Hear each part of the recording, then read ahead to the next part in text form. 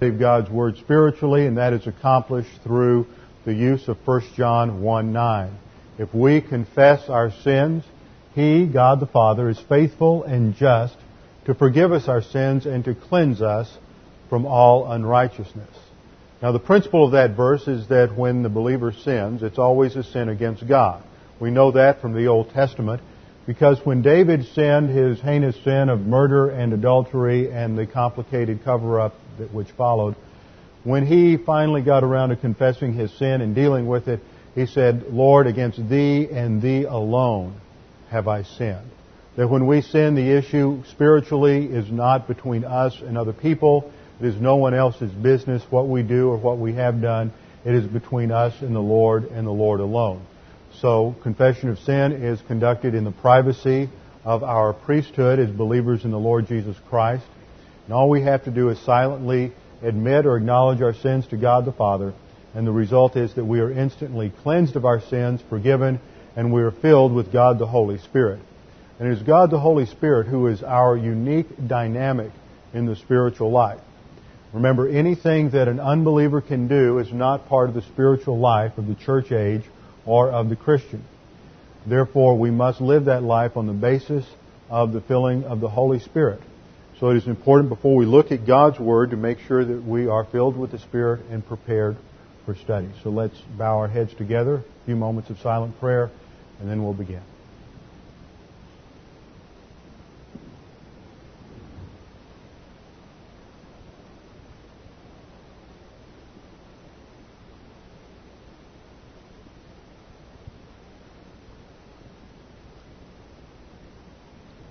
Father, we thank You for this opportunity as believers in the Lord Jesus Christ to gather together this Sunday to worship You by studying Your Word. You have clearly said that those who worship You must worship You by means of truth, which comes from Your Word, and by means of the Holy Spirit. Jesus Christ, before He died on the cross, was praying that night, and He said, "Father, sanctify them in truth. Thy Word is truth." That Your Word is absolute truth. And You have told us that in it You have given us everything pertaining to life and spirituality. So, Father, now as we open Your Word of truth, we pray that we might understand it as God the Holy Spirit makes it clear to us, and that we would respond to it positively. We pray this in the name of Jesus Christ, our Lord and Savior. Amen. Open your Bibles with me this morning to John chapter 3. The Gospel of John chapter 3. The third chapter of John, we have the unique opportunity to eavesdrop on one of the most remarkable conversations in all of history. Conversation between two rabbis. A well-trained rabbi who has all of the education that one might expect in Jerusalem. He has afforded himself of everything that Judaism had to offer at that time. And the other, a rabbi with no formal education, who comes from the backwoods, so to speak, of Galilee, where there is no respect for Galileans or their learning or their background. And this, of course, is the Lord Jesus Christ.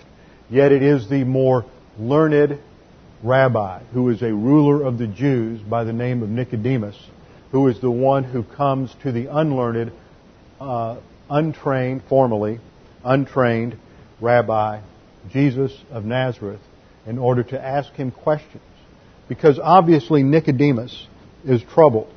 Even though he is described as a ruler of the Jews, which means that he sat on the Sanhedrin, the Council of 70 that ruled Jerusalem and Judea. He was a Pharisee. He had received all of the academic training that was available to him at that time. He knew the Old Testament backwards and forwards. He could probably recite hundreds of verses from memory. He knew all of the traditions of the rabbis in terms of their various interpretations. He knew all of the rituals that had been incorporated over the years, and he was indeed a man of ritual and religion. He was a man who sought to gain approval from God through his ritual and his religion. He was a man who understood, contrary to many people who live today, He was a religious man who understood some basics about the character of God. We know that God is sovereign. He is the ruler of all creation, the ruler of the universe. God is also righteous, absolute righteousness, so I use a plus sign to indicate that. He is plus R. He is perfect righteousness. There is no sin or error with God. God dwells, in fact, in unapproachable light, the Scripture says, a metaphor for absolute perfection. He is just. That means in all that God does, every decision that God makes, He is absolutely fair with every creature. God is also perfect love. Perfect love. Now the problem is that most people want to take the love of God and blow that up so big that it overshadows every other attribute of God. Yet we never do that with any human being. We know that every one of us has a certain number of attributes that apply to their character, and they all work together.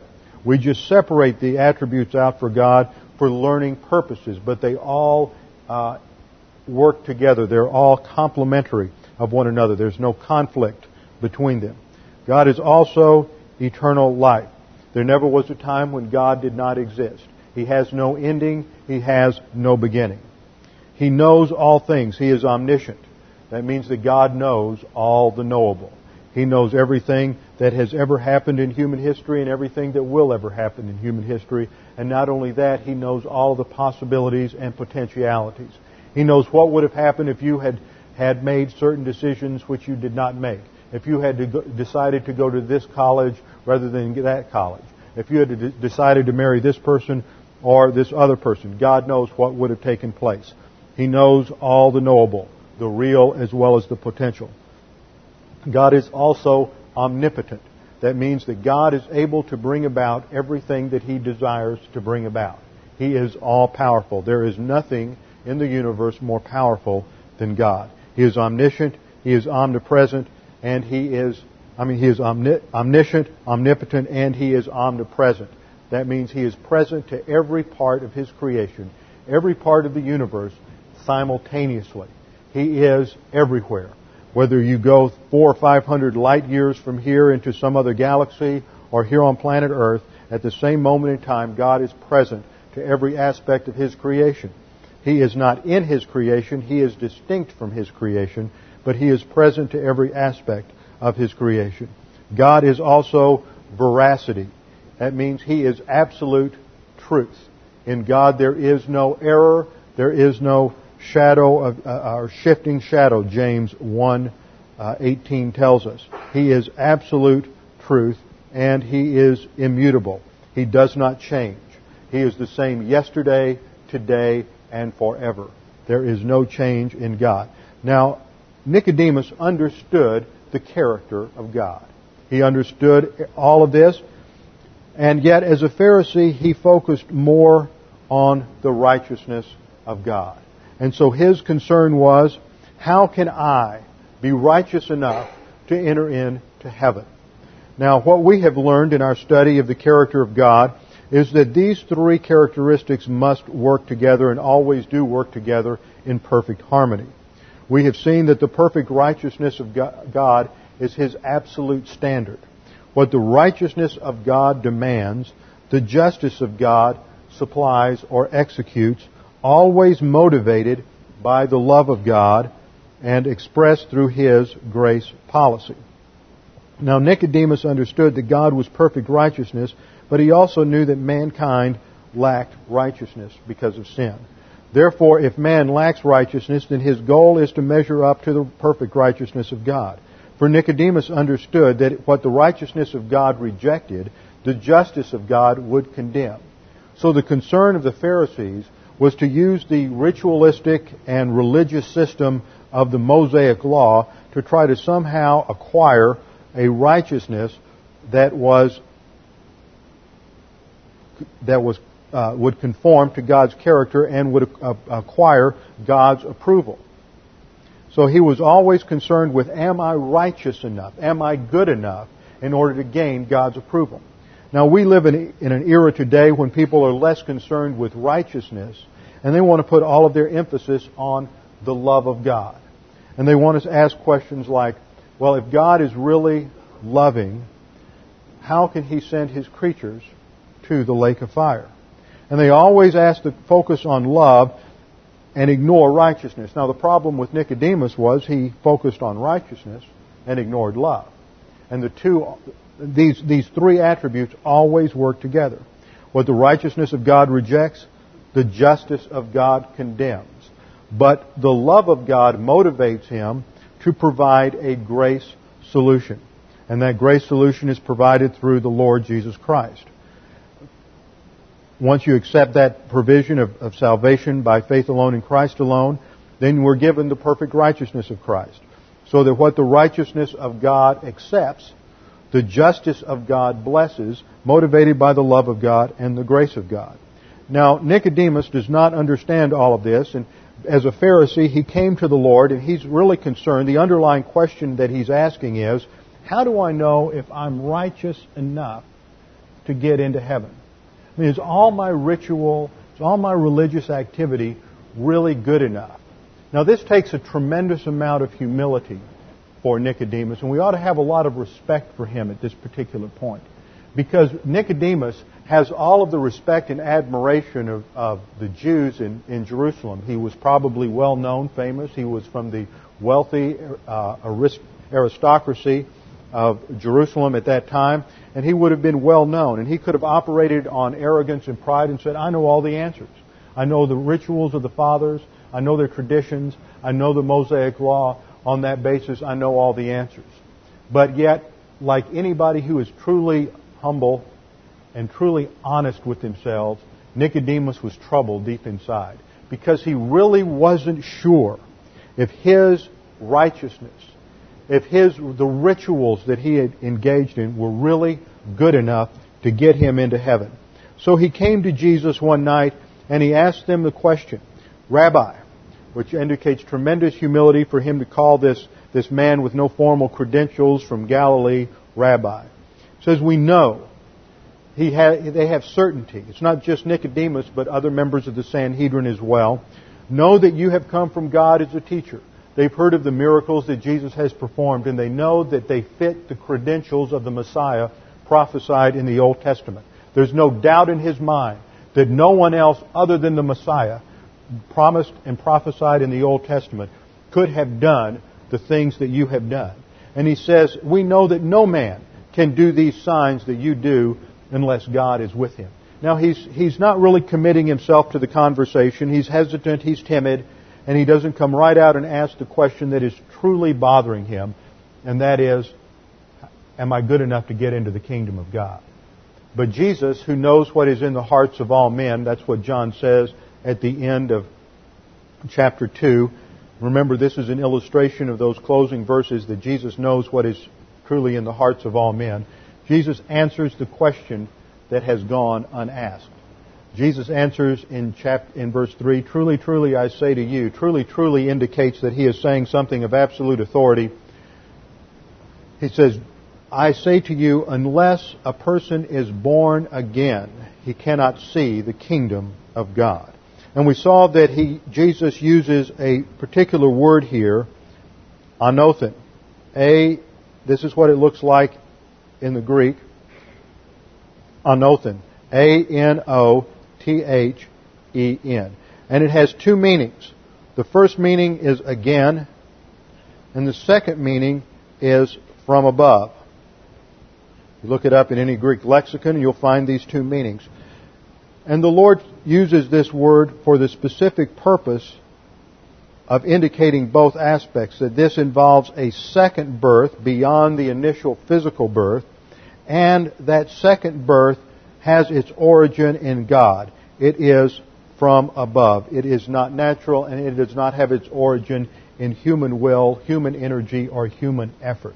And when Jesus said this, we saw last time that Nicodemus becomes quite flustered, for he cannot comprehend this.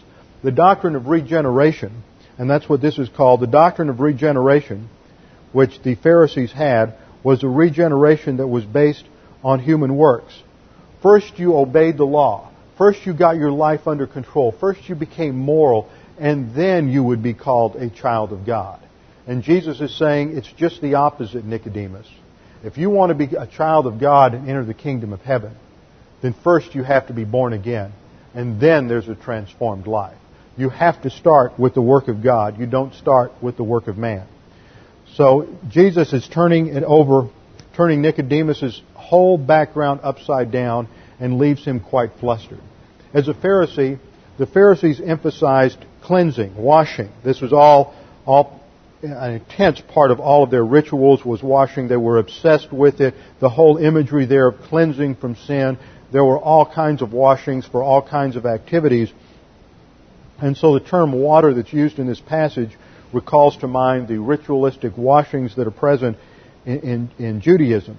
And what would happen is if you were a Gentile or a new baby at circumcision and you were going to join Judaism, for the baby when he was a week old, they would be circumcised, followed by a ritual scrubbing, really. It was a washing symbolic of the deep cleansing that was needed from all sin. And so when Nicodemus hears this, and the reference to washing that's coming up, what he's hearing is that becoming a Jew through this transformation and this ritual. He doesn't understand, how can this apply to me? I'm already a Jew. What Jesus is saying is that the physical realities, your physical birth as a Jew, is not enough. Now, some people rely upon their physical birth into whatever denomination it is that's good enough. But Jesus is pointing out here, whatever the physical realities are, that's not good enough. There has to be a spiritual transformation. So Nicodemus is quite confused by all of this because it runs contrary to everything he has taught and everything that he has been taught. And Nicodemus just thinks in terms of physical frame of reference, and he says, how can a man be born when he is old? He cannot enter a second time into his mother's womb and be born, can he? And Jesus said, truly, truly, I say to you, unless someone is born of water and the Spirit, he cannot enter into the kingdom of God. And both of these terms that are used here, water and the Spirit, take us back to the terminology in Ezekiel 35 in the New Covenant, where God promised that there would be a time when He would wash and cleanse Israel and that He would provide a Spirit inside of them. This is all foreshadowed in the Old Testament, and Jesus is saying to Nicodemus, if you don't understand this, if you don't understand that there must be this kind of spiritual rebirth, the water speaks of cleansing from sin, and the Holy Spirit, that new life that comes as a result of regeneration. If you do not have cleansing from sin and a new life, then you cannot enter into the kingdom of heaven. And then Jesus says, that which is born of flesh is flesh. That's physical birth. And then He says, that which is born of the Spirit, that which is born of the Holy Spirit, is Spirit. So the Holy Spirit gives birth to something called the Spirit. And this we know as the human spirit. So let's stop here. We've summarized where we've been so far in our study of this chapter, and let's focus on the doctrine of regeneration. A summary of the doctrine of regeneration. Point number 1 is terminology. Terminology. The first term that's used in the Greek is the term palingenesia. Palingenesia. P-A-L-I-G-E-N-N-E-S-I-A.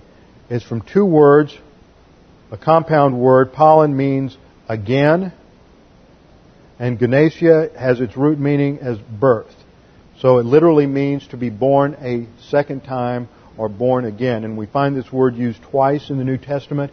It's used in Titus 3:5, which says, it's not by works of righteousness which we have done. Now that's a fairly strong statement. It excludes all human effort. It's not by works of righteousness which we have done. It excludes all religion. Remember, religion is defined as man's efforts to acquire the approval of God through his own efforts. Man does the work, and God is supposed to bless it. But that's not what the Scripture says. The Scripture says it's not by works of righteousness which we have done, but according to His mercy, He saves us. How does He save us? By the washing of regeneration and renewal by means of the Holy Spirit. So once again, we come back to those two elements that Jesus mentions in John 3. The washing of regeneration, which speaks of the cleansing of sin, and the renewal by the Holy Spirit. The Holy Spirit creates in us something new, and that is the human spirit. So Titus 3:5, not by works of righteousness which we have done, but according to His mercy He saved us, by the washing of regeneration and renewal by means of the Holy Spirit. The second phrase that's used in the Greek is the phrase that we find here in John 3, genao anothen. G-E-N-N-A-O is the verb for to be born, and anothen, A-N-O-T-H-E-N, means again or from above. Literally it means to be born again, born from above, and John uses this, as I have said, with this double meaning because both are true. It's a second birth. We're born physically alive and spiritually dead. So we need a second birth subsequent to our physical birth in order to see the kingdom of God. That second birth is defined as a spiritual birth, and it comes from above because the source is God, not man. So that brings us to point 2. Point 1 is definition, 2 words, terminology, 2 words, palingenesia and genao anothen. And point number 2 is a definition. Definition of regeneration. Regeneration is defined as spiritual birth or being born again. Spiritual birth or being born again. It is the moment a person expresses faith alone in Christ alone. At the moment a person expresses faith alone in Christ alone, the Holy Spirit creates a human spirit for the imputation of eternal life, and the believer passes from spiritual death to spiritual life. Let me go over that one more time. Brief definition is spiritual birth or being born again.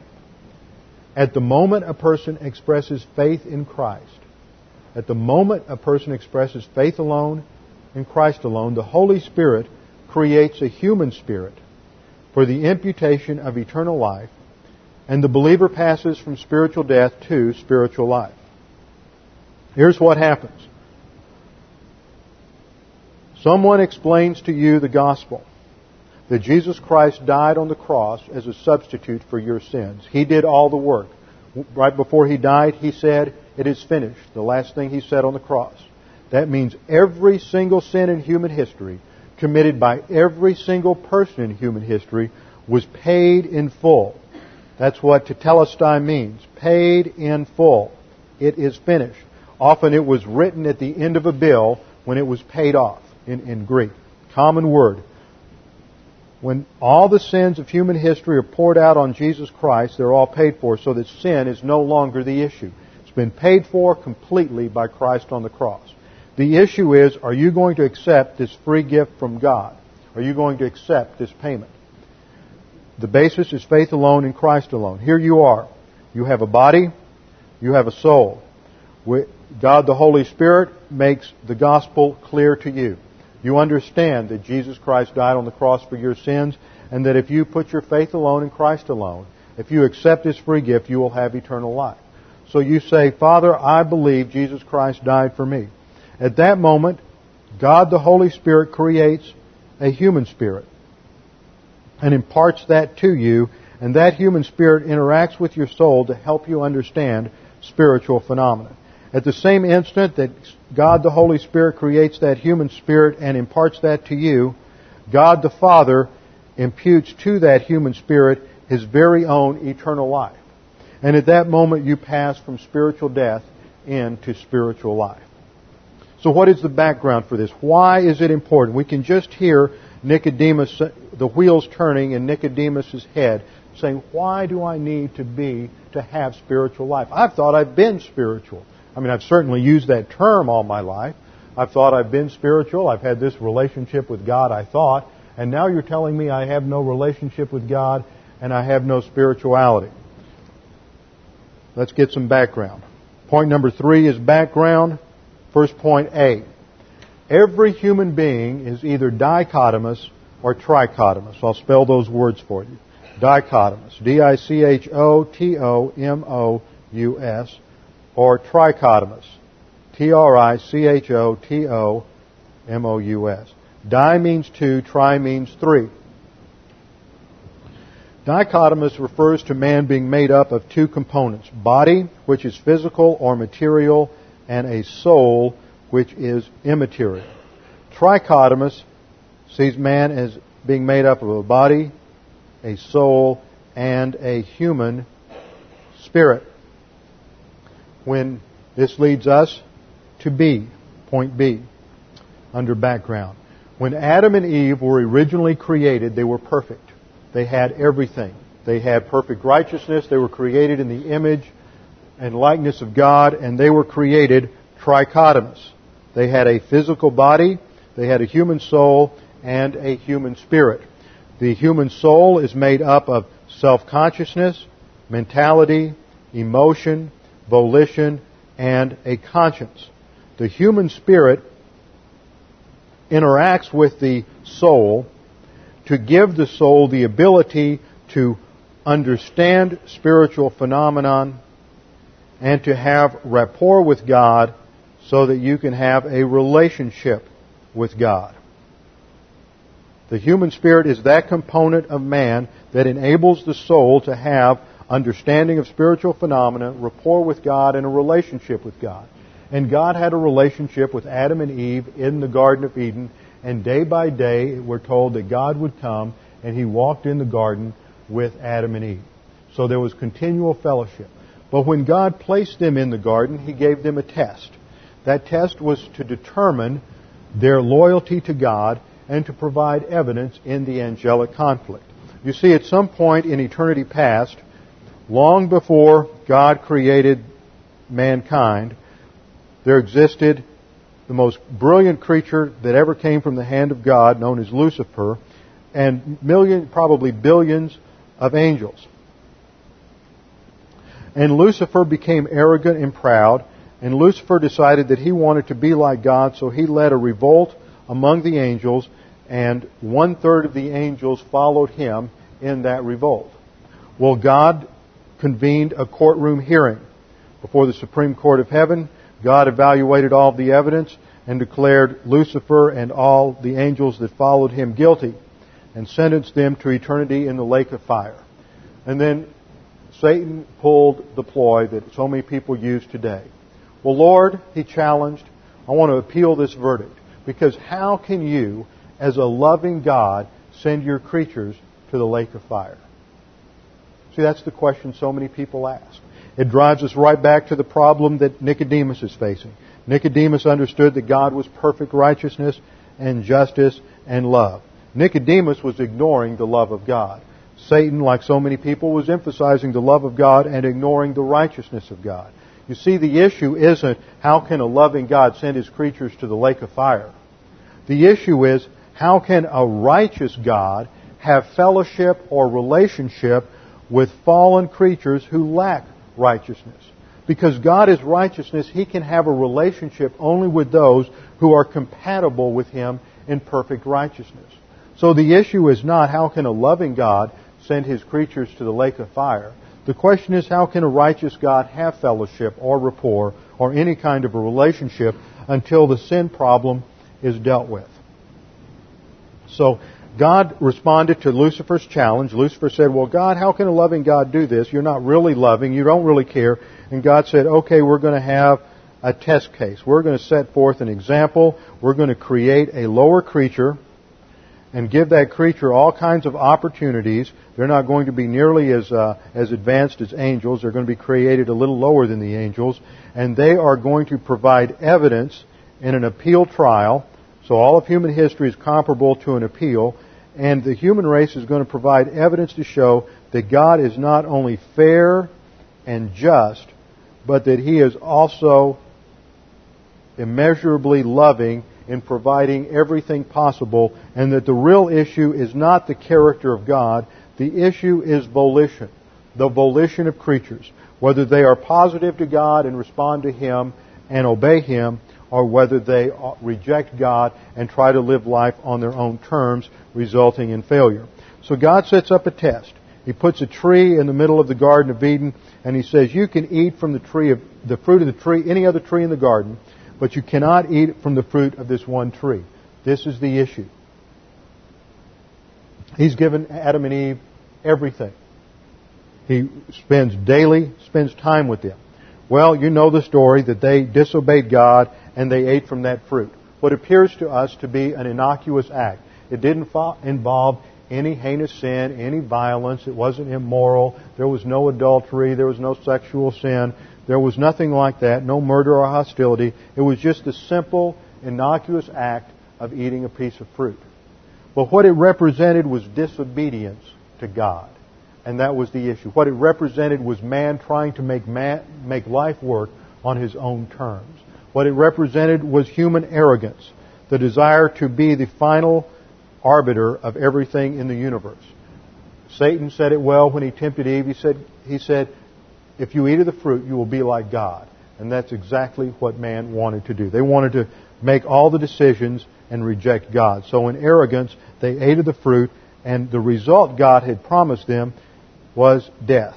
Said, in the day you eat of that, the moment you eat of that, you will certainly die. Now there are 7 different kinds of death mentioned in the Scripture. This isn't physical death, it's not sexual death, it's not temporal death, it's not carnal death, it's not the eternal death. It is spiritual death. And that is point C.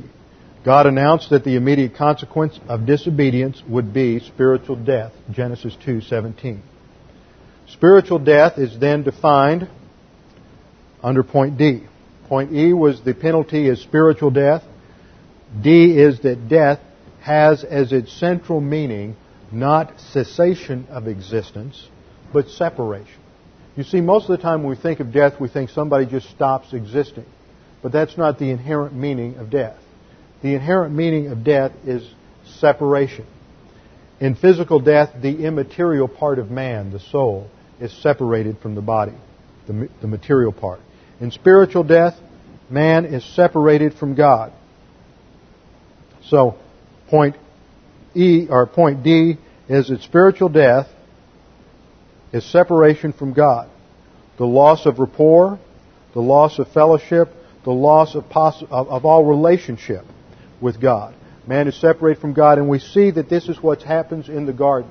Because as God on a daily basis came to walk with Adam and Eve and to teach them and converse with them day by day, when God came that day, what did Adam and Eve do? They ran and hid. Because there was no longer the ability to have a relationship with God. They were now spiritually dead. And they tried to solve their problem on their own. Remember, they sewed fig leaves together. That's an example of man trying to solve the sin problem by his own works, his own efforts. And this continues today under the guise of religion. This is Satan's greatest tool, is religion. Man trying to gain the approval of God through his own works. Adam and Eve tried to do it by sewing fig leaves together. But God is love. God demonstrated that even though Adam and Eve had violated God's standard, God still came, didn't He? God is omniscient. He knew they had sinned. God still came to the garden. And then God provided a solution. They tried to cover up the consequences by sewing fig leaves together, which is nothing more than human works, human good, human effort. But God killed some animals, which is indicative of sacrifice. And He taught them the principle of sacrifice, that sin is so heinous, that sin is so evil and so wicked, that the solution is not simple. The solution is going to require a death.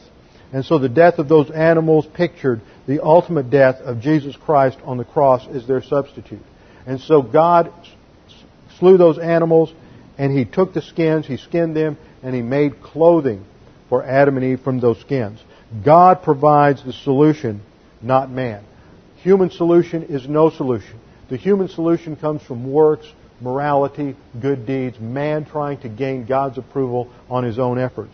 But God provides the perfect eternal solution. You see, what happens as a result of sin is man is here, God is here. Before the fall, there was no problem between them. But as a result of the fall, there was a barrier erected between man and God so that man could not have a relationship with God on any basis. Man is behind that barrier. Man comes up with all kinds of religious activities to convince himself that he has a relationship with God. He thinks that he is indeed spiritual, and today that's become sort of a coined word to describe all kinds of different activities. And everybody's into some kind of spiritual this or spiritual that, developing their spirituality or the spiritual side of life. And yet everybody seems to define it differently, and nobody goes to the authoritative Word of God to find out just exactly what spirituality is. Spirituality has to do with man's relationship with God. And that is our final point in terms of background, is that spiritual life is defined as that aspect of life that allows a human being to comprehend eternal truths, to understand divine phenomena, and have a relationship with God. Man is not born with a human spirit. Because Adam sinned, he lost his human spirit, and so every descendant of Adam and Eve are born dichotomous. They just have a body and a soul. That's why Jesus says there has to be a second birth. You have to receive a human spirit from the Holy Spirit in order to have eternal life. And that is the result of accepting Jesus Christ as Savior. Two things happened when man sinned. First of all, he lost righteousness. He went from being perfect righteousness to minus righteousness. So that the best man can do is relative righteousness. He can do better than anybody else, but in Isaiah 64:6, God says, all your righteousness is like filthy rags. In other words, the best that man can do is garbage as far as God's concerned. So God has to provide the solution. If man cannot produce the perfect righteousness that God demands, then God must do it for man. God does all the work. Man accepts it. That's Christianity. It's a relationship based on God doing everything and man accepting it, and the consequences are that man is blessed because of what God does and not what man does. The second thing that happens at the fall is that man acquired a sin nature. Not only did he lose the capacity to produce perfect righteousness, but he acquired a nature that had a propensity to sin and evil. And unless both aspects were taken care of, a cleansing, which dealt with the sin nature, and the acquisition of perfect righteousness, which is justification and imputation, then there would be no salvation. This barrier is erected between God and man. Man on the one side, God on the other side. This barrier is composed of various different components. The first component is sin itself. Isaiah 64:6, all our righteousness as is filthy rags. Romans 3:23 says, for all have sinned and fall short of the glory of God. No matter what we do, we can never attain the absolute perfection God demands. Penalty of sin is the second problem, the second brick in the barrier. The penalty of sin is death. For the wages of sin is death, spiritual death, but the free gift of God is eternal life through Jesus Christ our Lord. So the penalty of sin is spiritual death. So man cannot have a relationship with God. The third problem, the third brick in the barrier, is the problem of physical birth. Man is born physically alive, but spiritually dead. Ephesians 2:1 says that we are born dead in our trespasses and sins. It can't be any more clear than that. The fourth is the problem of relative righteousness. God demands perfect righteousness, and we have minus R. So we cannot attain to the perfection that God demands. The next brick is the character of God. God is absolute perfection, absolute righteousness, and cannot have fellowship with that which lacks perfect righteousness. And then the final brick in the barrier is that we are born in Adam. We are identified with Adam in his sin and his rebellion, and that problem must be solved. Now, God, in his remarkable grace, provided a manifold system that would solve every single problem that was generated by Adam. God's solution takes care of every problem. Man simply has to accept it. The sin problem is resolved through redemption.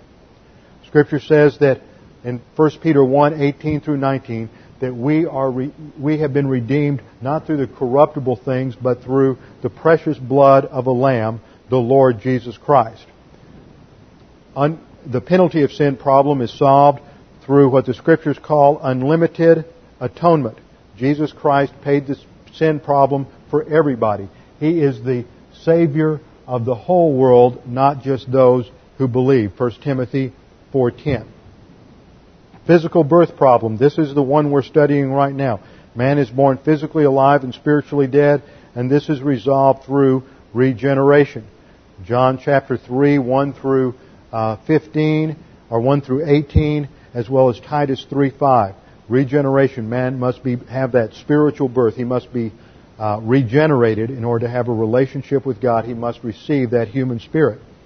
The relative righteousness problem is solved through imputation, which means that at the cross, Jesus Christ had perfect righteousness. When we trust Christ as our Savior, God credits to our account His perfect righteousness. And so then, when God looks at that perfect righteousness that we now possess, doesn't mean we're practically righteous, we still have a sin nature, then God declares us to be just. We are justified because of what Christ did, not because of what we have done. The character of God problem is solved by propitiation. When God the Father, who is perfect righteousness and justice, looked down on the cross, He saw Jesus Christ pay the penalty, and His absolute standard was satisfied by the perfection of Christ, and His justice was satisfied, so God was propitiated. Romans 3:22 through 26 and 1 John 2:2. And finally, our position in Adam is resolved because at the point of salvation, we are identified with Christ. 1 Corinthians 15:22, we are now in Christ. 2 Corinthians 5:17 says, "Therefore, if any man be in Christ, he is a new creature. Old things are passed away. Behold, all things are new." So God solved the problem. This is the divine solution. How does that divine solution become yours? Simple. Accept it by faith.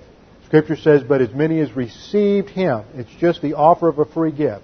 "As many as received Him, to them He gave the power to be called the sons of God." Revelation 22 says, anyone who comes can drink freely of the water of life. Freely, that means you don't have to do anything. You don't have to make yourself better. Ritual doesn't count. Religion doesn't count. Religious activity doesn't count. It's free water. It's just like across the street where we have the city well, city spring water that comes out.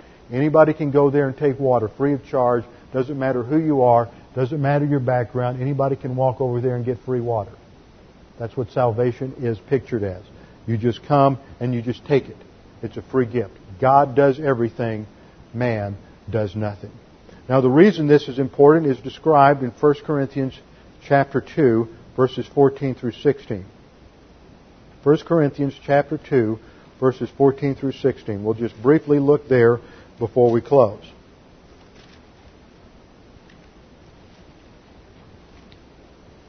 First Corinthians chapter 2. 1 Corinthians chapter 2, verse 12 says, or let's just go to verse 14. 1 Corinthians 2:14 says, "A natural man does not accept the things of the Spirit of God." Now this is a very interesting word here in the Greek, translated natural in your English Bibles. It is the Greek word psychikos. Based on, that's P-S-U-C-H-I-K-O-S. It's derived from the Greek word psyche, P-S-U-C-H-E, which is where we get our word soul. So it's more technically translated the soulish man. What is a soulish man? This is a dichotomous man. He has a body and a soul, but no human spirit. And the Greek says, but a soulish man does not accept the things of the Spirit of God. That means that the unregenerate, unsaved person only is soulish. He has no human spirit, and he cannot understand divine phenomena or divine truth because those come from the Holy Spirit. He is spiritually blind. He is born SBD, spiritually brain dead. Cannot understand divine truth whatsoever. Oh, thinks he can. Thinks he has all kinds of knowledge. Nicodemus was that way. Thought he had all kinds of truth, but something bothered him. And he comes to Christ, and he says how he's really wanting to know if his righteousness is good enough. And Jesus says, no, it's not. He's spiritually brain dead. So what happens is somebody, a pastor, an evangelist, somebody explains the gospel, and it goes to a spiritually brain-dead individual. Now, God the Holy Spirit steps in at that point to make the gospel clear, to help them to understand it. But they have to use their volition. They can either accept the gospel or reject it. At that point, God the Holy Spirit makes it clear to spiritually brain-dead unbeliever, and it becomes what the Bible calls gnosis, Gnosis, which is academic truth. He understands it academically. There are all kinds of people out there who understand that the Bible says, believe on the Lord Jesus Christ, and you will be saved. But they have to use their volition. They have to accept it or reject it. If they accept it, then the result of that is that God, the Holy Spirit, creates a human spirit and they're regenerate. If they're negative, then they may have more opportunities, but if they never accept the gospel, then the result is eternal condemnation. So 1 Corinthians 2:14 tells us that a natural man does not accept the things of the Spirit of God, for they are foolishness to him, and he cannot understand them because they are what? They are spiritually appraised. So it is learned through the Spirit. Right there we see that if you lack a human spirit, you can't understand divine things, you can't understand anything about spirituality, and you can't have a relationship with God. Now let's go back to John 3 and see how this shocked Nicodemus. Nicodemus was just floored at this point. Jesus says there's a physical birth in verse 6, and there's a spiritual birth. And Nicodemus is sitting there and he's just sort of vibrating at this point. And he's just overwhelmed. And he's like a lot of people. They're just sort of awed by the whole thing, but they're not going anywhere with it. And Jesus calls his attention. He says, stop marveling at this. You're just sitting there and you're thinking about it. It's all academic to you, and you're just saying, wow, this is really something. I'm really impressed with this, but I just don't grasp it all. And Jesus says, you've got to go beyond this. You've got to make some decisions, Nicodemus. Don't just marvel that I said to you, you must be born again. Don't stop there. And then in verse 8, we get one of the most remarkable and sophisticated arguments presented by the Lord Jesus Christ in all of Scripture. The more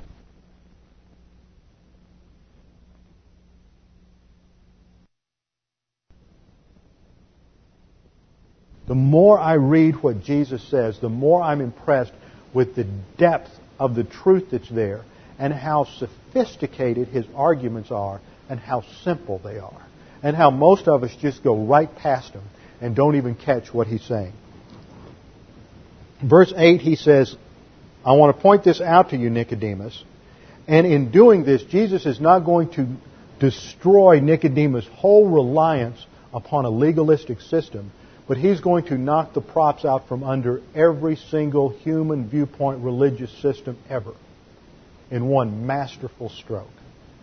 Verse 8, he says, they're up there on the rooftop one evening in the nightfall in Jerusalem, and the wind's blowing, and he takes this natural phenomenon that's right there to use it for an illustration. He says, Nicodemus, the wind blows where it wishes, and you hear the sound of it, but do not know where it comes from or where it is going.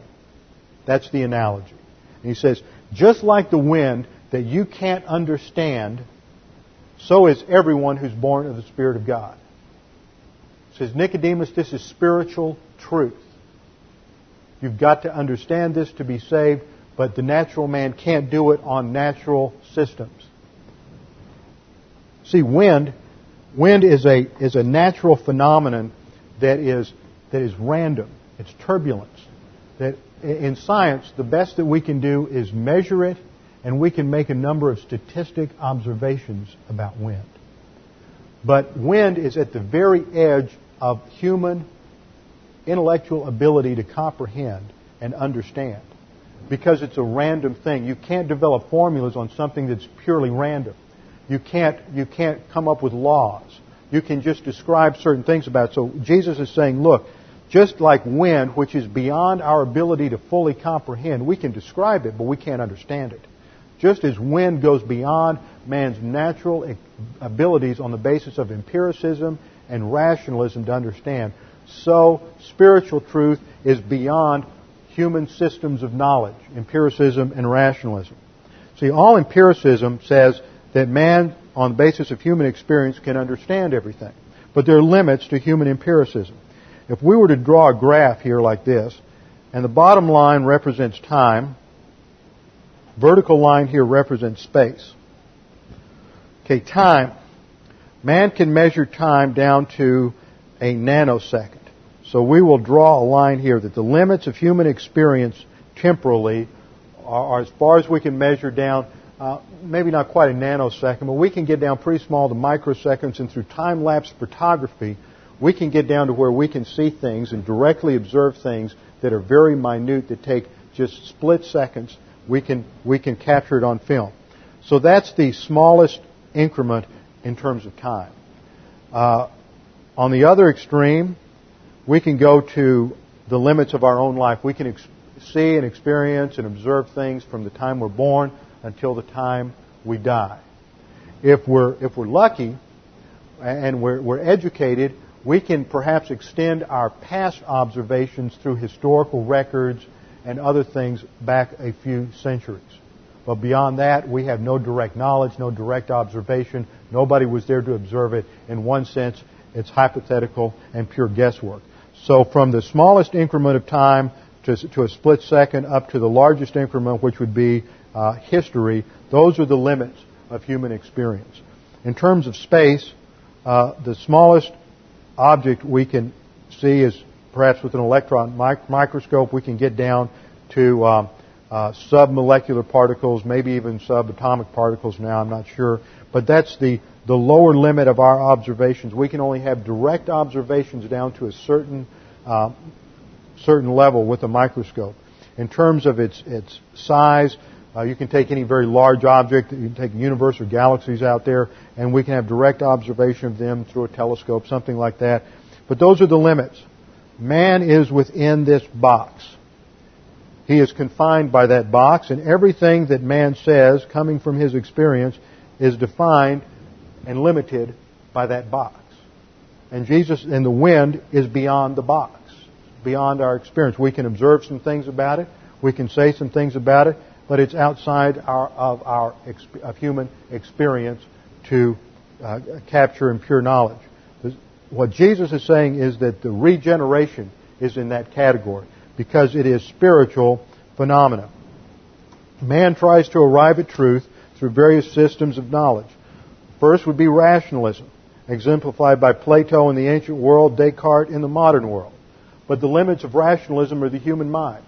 And the human mind can only go so far. If you analyze any system of logic or any system of human philosophy, ultimately they get down to what they call first principles. When you reach first principles, you're making assumptions. Every argument, every system, no matter what it is, relies on certain inherent assumptions that are adopted by faith. Second system is empiricism. And we've just seen the limits of empiricism. So rationalism has its limits. Empiricism has its limits. Now, if we're going to know anything about spiritual truth, we have to get it from an authority who has been there, who knows something about spirituality. If you were living in the United States when this church was first begun in 1815, and you were asked to describe Japan, you would be doing pure guesswork. You ask any member of this church when it began in 1815 what Japan was like, they had no idea. But anything they said, they could construct whole worlds from their imagination. But it would have nothing to do with reality, because nobody had ever been there, none of them had ever been there, and they didn't know anyone who had ever been there, and they hadn't read any books by anybody who had been there. So they had no knowledge whatsoever. But they could have pontificated at great length about what Japan was like. And that's just like most people when they talk about the spiritual life. The authority that they have is their own reason or their own experience, but that's limited.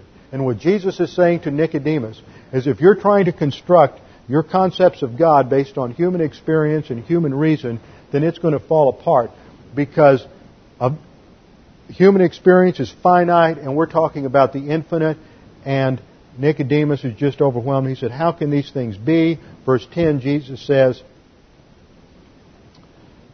Truly, truly, I say to you, we speak that which we know and bear witness of that which we have seen, and you don't receive our witness. And I'm going to skip to the conclusion of his argument. We'll pick up the details next week. And in verse 13, Jesus says, no one has ascended into heaven, but he who descended from heaven, even the Son of Man. So Jesus is saying right there, Nicodemus, you're not going to get there from rationalism. You're not going to get there from empiricism. You can't find out about the spiritual realm through human effort. You can only find out if God comes out of the infinite and to the finite. If God comes from heaven and becomes a man and tells you, if there is revelation from God, that's the only way you're going to know about God for sure. Everything else is pure guesswork, and that's what your religious system is based on. And I'm telling you, Nicodemus, if you are not regenerate, you will not see the kingdom of God. And it hit Nicodemus like a thunderbolt right between the eyes. And he was humble enough and honest enough with himself to realize that there was no life in what he taught, and that life was only in Christ. For Nicodemus put his faith alone in Christ alone and accepted Jesus. Maybe not that night, but we know that by John 8, and definitely by the end of the gospel, by the time Jesus was crucified, that Nicodemus was among those who had put his faith and trust in Jesus Christ. But Jesus lays out a beautiful argument here, an example for all believers of all time to use when they explain the gospel to people. And that is that spiritual truth knowledge is not based on human experience or human reason, because it comes from outside the box. Man's trapped in the box, and he can't describe anything outside the box unless someone from outside the box comes. And the person who comes from outside the box is the Lord Jesus Christ. With our heads bowed and our eyes closed. Father, we thank you for this opportunity to study these things this morning.